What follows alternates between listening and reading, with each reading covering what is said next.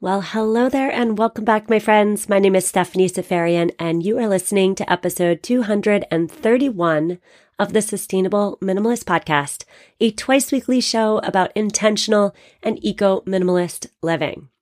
On today's show, we are discussing the logistics of online returns.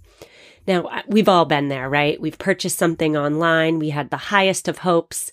The delivery man put it on our doorstep. We rushed out. We got the item. We tried it on. And oh no, there's a problem. Perhaps it doesn't fit. Perhaps it didn't look as great on you as it did on the model online in the picture. And so we then must return the item. So on today's show, we're discussing in advance of the holidays where returns really skyrocket. We're discussing what actually happens to those returns. Now, I must start this conversation by taking us all on a trip down memory lane. When I was a kid and when I was a teenager, and even when I was a young adult, really, the way I bought clothes was by heading to the store, probably to the mall, and trying on items in the sometimes dingy fitting room, right? The dressing room try-on was a crucial step in the process of buying clothes. But these days, the way that we buy clothing and shoes is much different. We tend to buy a lot more online. And that's because, at least in my life, it is so much more convenient to buy online than get in my car and drive to the store. I hate going to the store. I would much rather buy online. It's also much more convenient to buy a bunch of items in different sizes. So the same item in a variety of sizes, so you're ensured to get the correct size at your doorstep, and then just send back the ones that don't fit, right? That's called bracketing, by the way, and we're going to talk about bracketing later. It often is encouraged by brands to keep you happy, but it's an incredibly environmentally detrimental practice. So a little stat here: in the past year, 1/3 to 1/2 of all clothing bought in the United States was bought online. I believe, though, and I'm saying this as somebody who loves online shopping, I do believe, as somebody who loves online shopping, that a big part of being an intentional consumer comes with having the ability to touch, to feel, and to try on items before paying. E-commerce really takes all those options away from us as consumers. And so not surprisingly, when we can't touch the fabric, when we can't try on the items, and when we instead just cross our fingers and hope that what we see on the model online will indeed look as glamorous on us as it does on that beautiful, tall, skinny model, we're going to send a lot of stuff back. Another fact here: the average brick and mortar store has a return rate in the single digit. So if you go to a store, you try something on, you bring it home, those stores have a return rate in the single digits. But online, the return rate is between 15% on the low end and upwards of 40% on the high end. Putting money to those percentages, so putting like dollar bills, y'all, on top of those percentages, last year in the US alone, US retailers took back more than $100 billion worth of merchandise that was sold online. Now, in a perfect world, the items we return will be restocked and resold to the perfect buyer who's going to love on them until the end of time, right? But unfortunately, this idyllic picture of returns is not at all accurate. The stuff that you returned, here we go, shocker alert, the stuff you return likely is not restocked, and it's likely not rebought by the perfect owner. So part one today is a history of returns. We're going to stay down memory lane for a quick minute, and we're going to have a little quiz. I used to be a teacher. I love quizzes. So here's the quiz. Here's the question.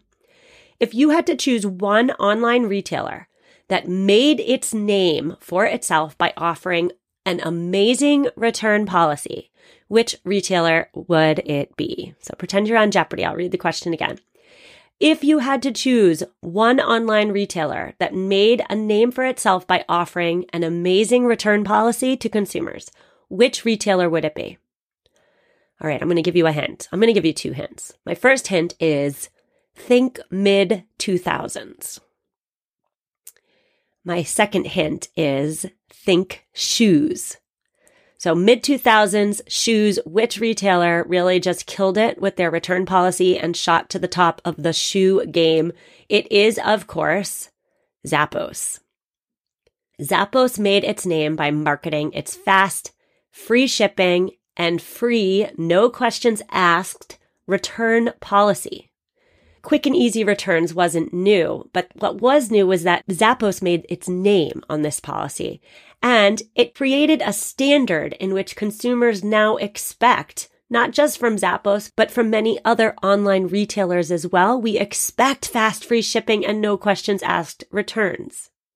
I would even go so far as to say that Zappos shapes how consumers believe online shopping should work. Okay, so we're moving on to part 2 of today's conversation, which is retail logistics. We don't really tend to think about the logistics associated with retail, but we are today. So fun fact time, not so fun fact time. Each year in the United States alone, so just the United States, consumers return approximately 3.5 billion products. So not just clothes, products in general. But only 20% of those products are actually defective. So when we talk about retail logistics, there are 2 parts we have to discuss. One aspect to retail logistics is forward logistics. Forward logistics is moving goods from the manufacturer to the consumer. And forward logistics tend to be very straightforward. But the second aspect to retail logistics is what we're really centering today's conversation around, and that is reverse logistics, or the process of getting unwanted items from consumers back to manufacturers. It's probably a surprise to no one that while forward logistics is straightforward, reverse logistics is complicated, time-intensive, labor-intensive, expensive, messy. You give the adjective and it's probably accurate for reverse logistics. Reverse logistics involves labor in the form of workers at sorting facilities, opening boxes and making sure that what's in the box is actually on the packing list. It involves labor in the form of workers determining whether it's been used, whether the tags are on, whether it works, whether it's clean, whether any piece of the product is salvageable. And I should say here too that back before e-commerce, reverse logistics was so much easier, right? If I needed to return a pair of pants, I would get in my car, drive to the store, conduct the return, and then the salesperson would essentially do all this labor themselves. They'd inspect the pants. Are they clean? Are the tags on? Yes? Yes? Okay, back on the rack. Easy peasy. At least some of the time. But these days, thanks to e-commerce, getting an item back into a company's new product sales stream, which is often in a whole different state than the sorting facility, right, is expensive, of course. Money rules. But a lot of companies just don't even have the technology to handle the sheer number of returns. And so it's often more profitable and it's often easier for them to either discard them by sending certain items to landfills or shipping them abroad. We're going to talk about what actually happens to our returns in a moment. Now, if you're wondering whether there's a different end result for different types of clothes, I would say that we can talk about fast fashion here. Fast fashion is the cheaply made, cheaply priced clothing items on the market. Those items tend to be trashed more frequently than the higher quality items. And that just comes down to price, right? If a dress was $25 and it gets returned, the labor that it costs to sort, the cost it takes for the freight to move it around, the numbers don't work out. $25 is too cheap to put that item back into the new product sales stream. Mother's Day is around the corner and I have the best gift idea for you. Hold on to your hats. It's mylifeinabook.com. Every week, My Life in a Book will send your mom a question via email. They will compile all of your mom or the mom in your life's answers and create a legacy keepsake book. The book becomes something you and future generations can treasure forever. I gave both my mother and my mother-in-law My Life in a Book, and they've already started responding to the prompts when my mother-in-law received her first prompt, she said, oh my goodness, what a thoughtful gift. And that's what we all want, right? We all want to give thoughtful gifts. So check out mylifeinabook.com and use code SUSTAINABLE at checkout for 10% off. Create an unforgettable gift for your mom this Mother's Day. mylifeinabook.com and use code SUSTAINABLE for 10% off today. Nothing nurtures the world above better than the soil below, and that's why I am so excited to introduce you to Coast of Maine.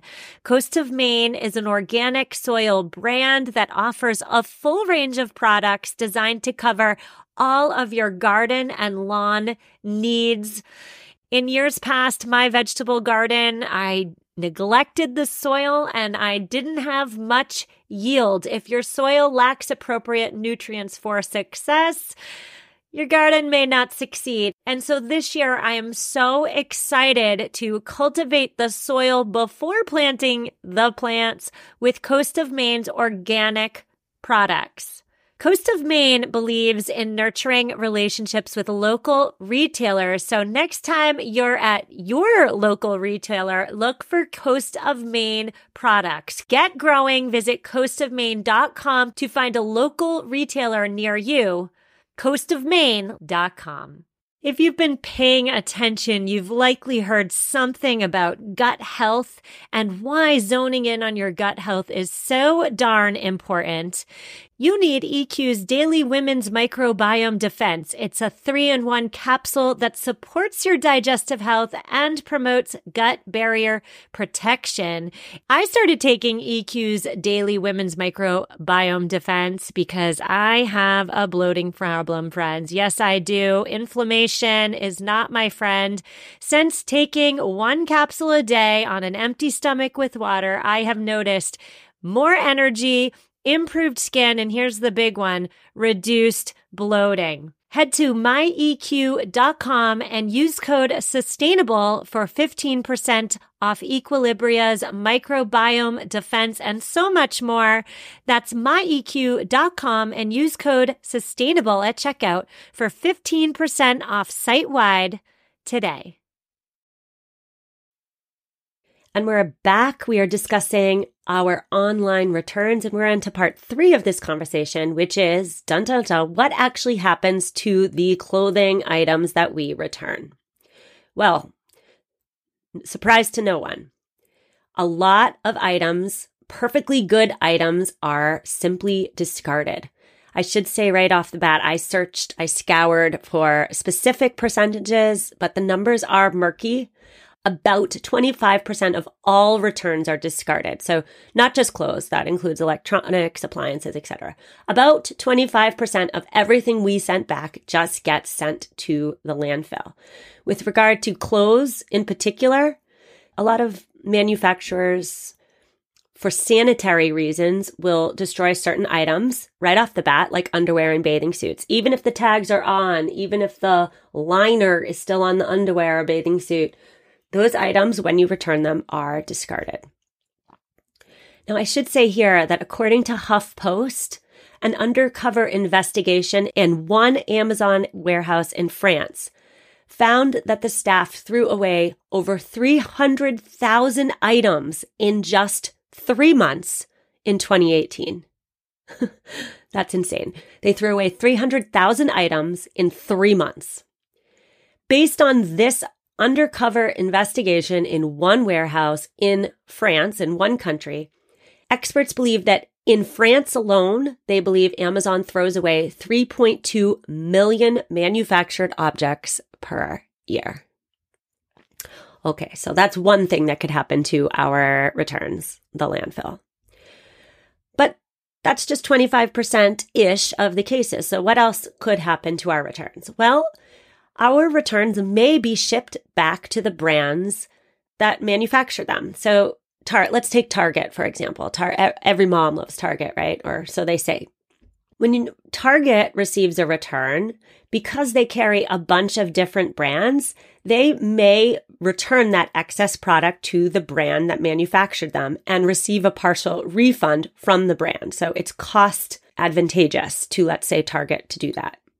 So what does this look like in real life? That might mean that a box of, 7 jeans. 7 jeans goes back to 7.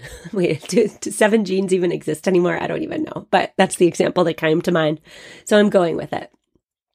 So the 7 jeans go back to the 7 wholesaler, taking it back, and then they get to decide what they are doing with those returned jeans.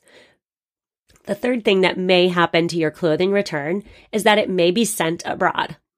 Unwanted clothing is often sold off by the thousands of pounds in shipping containers and then sent overseas in the hope that it can be wholesaled as fresh merchandise. Now, as I was researching for this episode, I thought to myself, well, wait, why aren't these perfectly good, tag still on, never worn clothing items, why aren't they donated? Aren't there plenty of people in the world who would happily accept merchandise that is essentially brand new? Aren't there people in the world that need these items? Well, I was very upset to find out that such items are very rarely donated, even though it would be good PR for retailers, even though it could be a tax write-off for brands, even though it would be perhaps the right thing to do. Donating would certainly be better than just trashing, right? There's something called brand dilution, and that is the assumption that if paying customers realize that people are getting the same shirt they just spent $50 for free, they're going to view the brand as less valuable. So that shirt then isn't a fancy schmancy, status exuding item. Instead, it's cheap and not so valuable and certainly not worth $50. So part 4 of today's conversation is, what can we do? What can we do?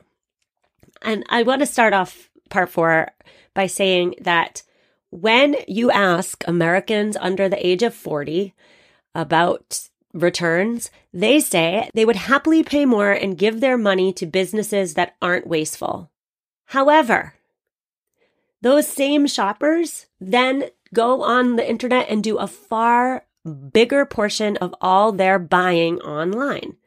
Americans under 40 are also more likely to place those big orders, do that bracketing purchase with the assumption, with the intent of just sending the ones they don't like back. So I have 5 action steps for you, and I should say none of these are revolutionary. I don't want you to think that I am recreating the wheel here. I'm more offering up some gentle reminders. Number 1, of course, is to not bracket buy. So don't buy multiple pants in different sizes just because they offer free, fast, easy returns. Don't bracket buy. Okay, don't do it. Action step number 2 is to shop online only at retailers that you've shopped at brick and mortar before. When you shop brick and mortar, or when you patronize the same business over and over again, when it comes to clothes, you tend to know how the clothes fit you. You tend to know your size. You tend to appreciate the style. And so those stores, you can reasonably assume the clothes that you purchase online will likely fit you. You know your size, you know the fit, you know you love this store, right? However, when you shop at a store you've never shopped at before, the chances of something not fitting or not being your style or not being the quality you like drastically increase. So I have an example here. A couple weeks ago, I purchased a pair of shoes from Allbirds. If you don't know what Allbirds is an eco-conscious sneaker company, okay?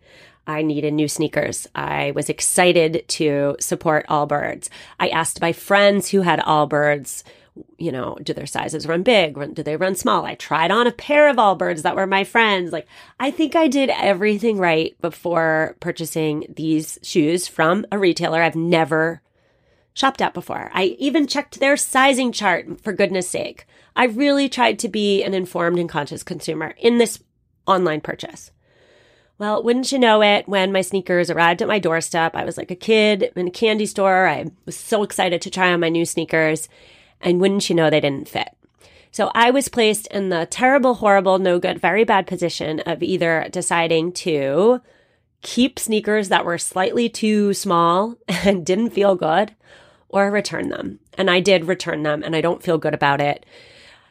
But I'm saying all this to say that when you shop online with brands that you don't know how the item is going to fit, the chances that you have to return the item drastically increase.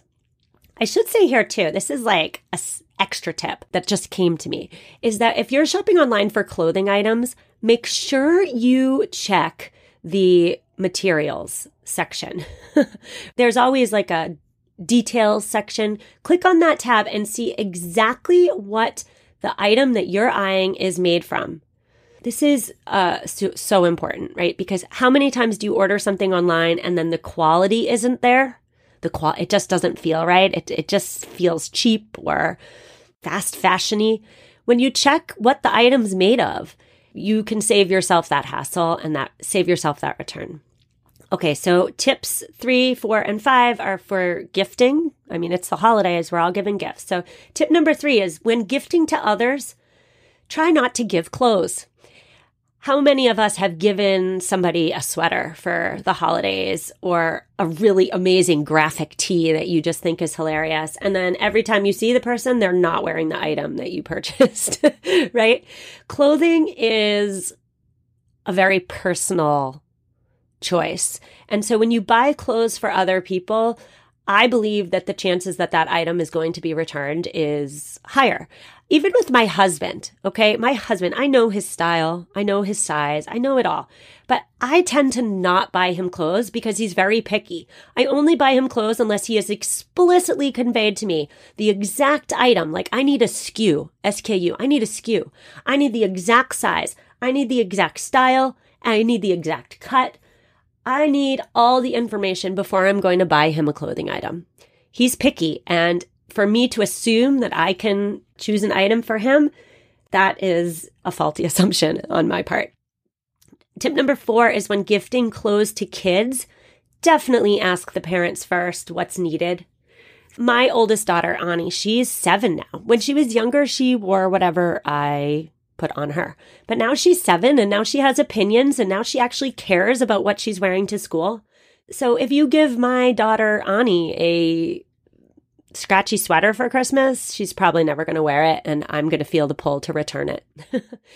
My younger daughter, Lada, she's 4. She has significant sensory issues. She is very sensitive to the feel and to the cut of clothing and shoes. So if you wanted to buy Lada a gift for the holidays, there would be a 95 to 99% chance that she won't wear it. So when you're giving clothes to kids, instead of like looking at the cute item that you think, oh my gosh, it's super cute, ask the parents first. Even if the child in question doesn't have sensory issues and even if the child in question doesn't have opinions, perhaps the mom just is overwhelmed with all the child clothing, which often happens. Perhaps the child doesn't need clothes. And my final tip to you is to help people out in your life who are going to give you gifts. So it is the holiday season, and I am willing to bet that there are lots of people in your life that want to give you gifts. Go on with your bad self and be very, very specific about what you want. Write out a list, pass out the list, be very specific because when you get what you want, chances are good that you're going to actually love on it. I think that in our culture, we have trouble asking for what we want. We're very demure about it. I say, let's be bold and let's actually ask for what we want. Maybe you make a wish list online and send it out. But if people ask you, what do you want for Christmas or what do you want for the holidays? Be honest and be bold. So those are my tips for you. I really hope this episode made you think about online returns a different way. My research certainly made me think about returns a different way. And yes, I do feel extra bad now about that Allbirds return. A couple quick housekeeping action items. If you listen on Apple Podcasts, go on, leave the show a quick review. Thank you so much for supporting the show in that way. If you listen to Thursday's episode all about making ethical coffee purchases, please know that the giveaway for the free coffee is going on now. I will link to it in this week's show notes if you're interested. It's a really good giveaway. It's 2 months of coffee for you and 2 months of coffee to gift to a coffee lover in your life. Giveaway ends Saturday. It's going really well. I hope you join us. I will see you on Tuesday for our regularly scheduled interview. Have an amazing weekend and take care. You know how to book flights and hotels. All you're missing is a tool to plan the travel experiences you'll have once you arrive. That's why you need Viator. Book guided tours, activities, excursions, and more in one place to make your trip truly unforgettable. Viator has over 300,000 travel experiences to choose from. Everything from simple tours to extreme adventures and all the niche, interesting stuff in between. So you can plan something that everyone you're traveling with will enjoy. Real traveler reviews give the inside scoop from people who've already been on the experiences you're considering. So you can plan with confidence. Free cancellation helps you plan for the unexpected. And 24/7 customer support means you can travel worry-free. Download the Viator app now and use code Viator10 for 10% off your first booking in the app. Find travel experiences for you. Do more with Viator.